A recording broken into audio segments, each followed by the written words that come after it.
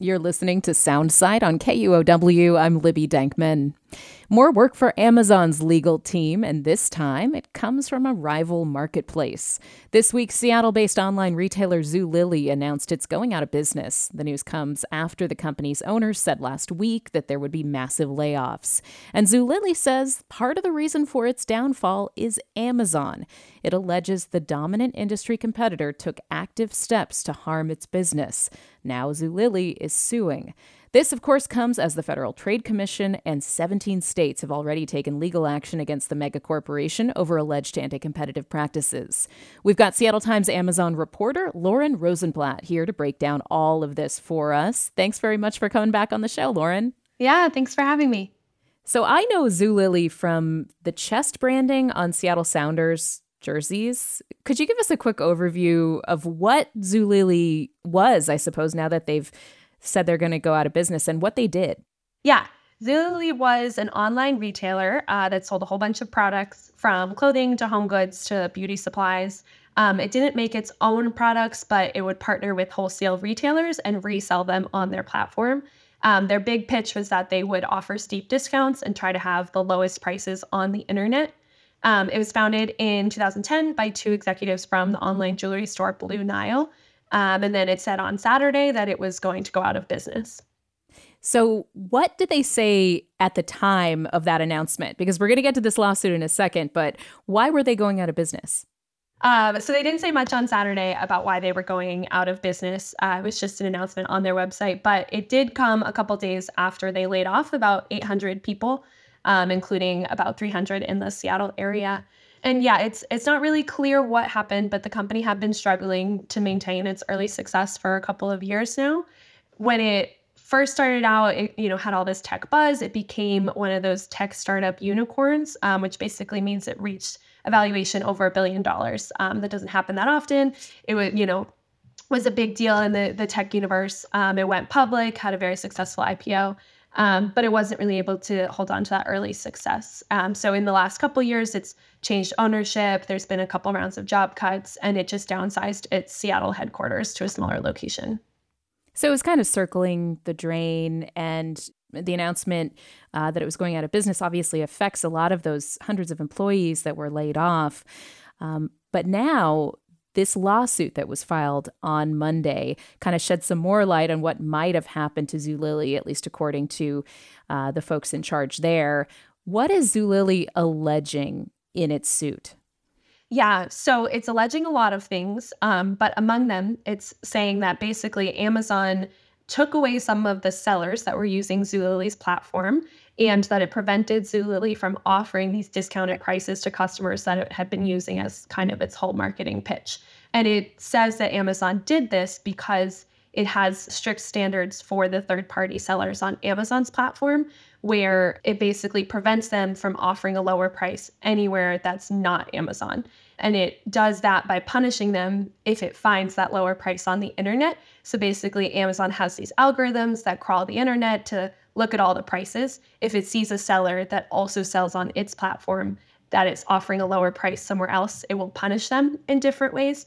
And some of those ways are like hiding that product in the search results page so an Amazon customer can't find it as easily, or taking away the buy box, which is that yellow box where you can, click to immediately purchase a product.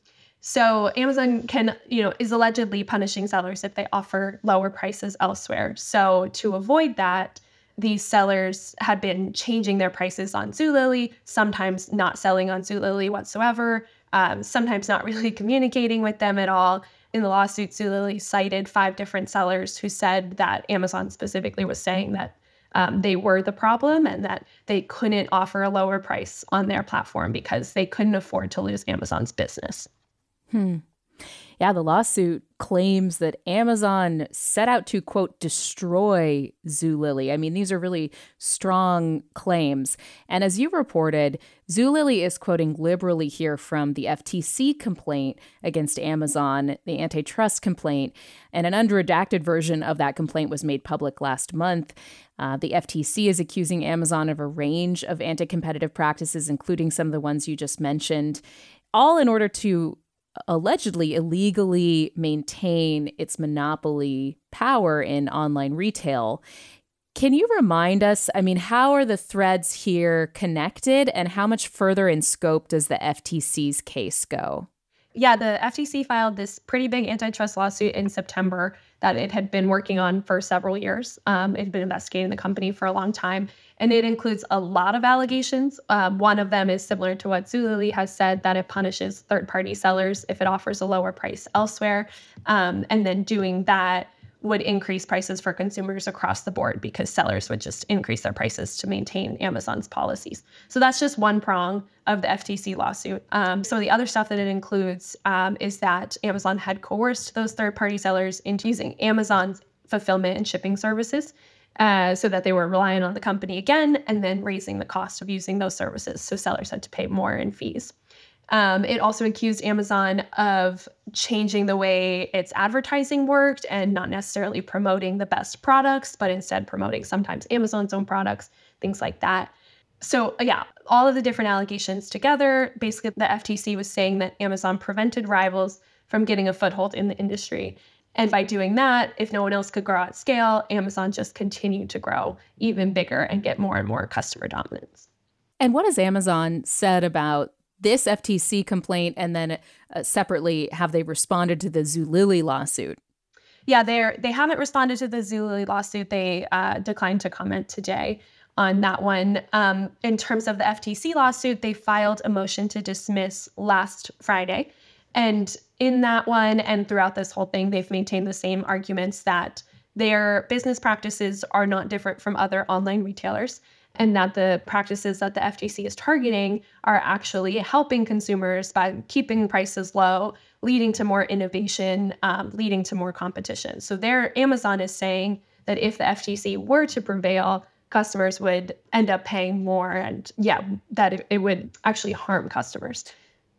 It's really hard here because Amazon's basically saying we're a great service to customers and you can't be upset, or the FTC and regulators can't crack down on us for simply being really good at being a low price online retailer.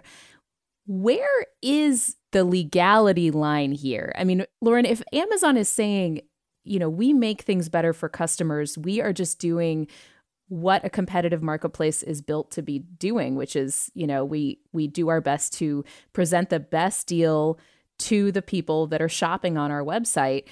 I mean, where is the FTC and Zulily saying that this crosses a line from competitiveness and simply, competing in a marketplace to doing something illegal? Is it the retaliation part of it that, that the sellers would be then denied these other services on Amazon, these things like the buy box, if they didn't play ball?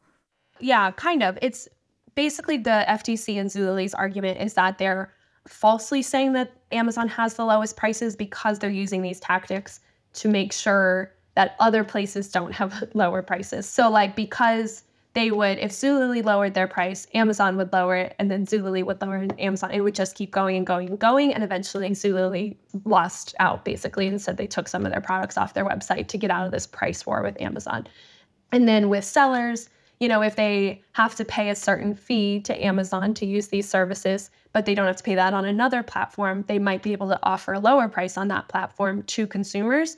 But because of Amazon's policies, they aren't actually able to do that. So they use the same higher price across the board. So their allegations are that Amazon isn't necessarily the lowest price. They've just set up these policies to artificially inflate other prices. Got it. Do you expect other retailers to file separate lawsuits after the revelations that the FTC's complaint, when it was unredacted, brought forth? I mean, is Zulily the first in a potential wave of other complaints against Amazon?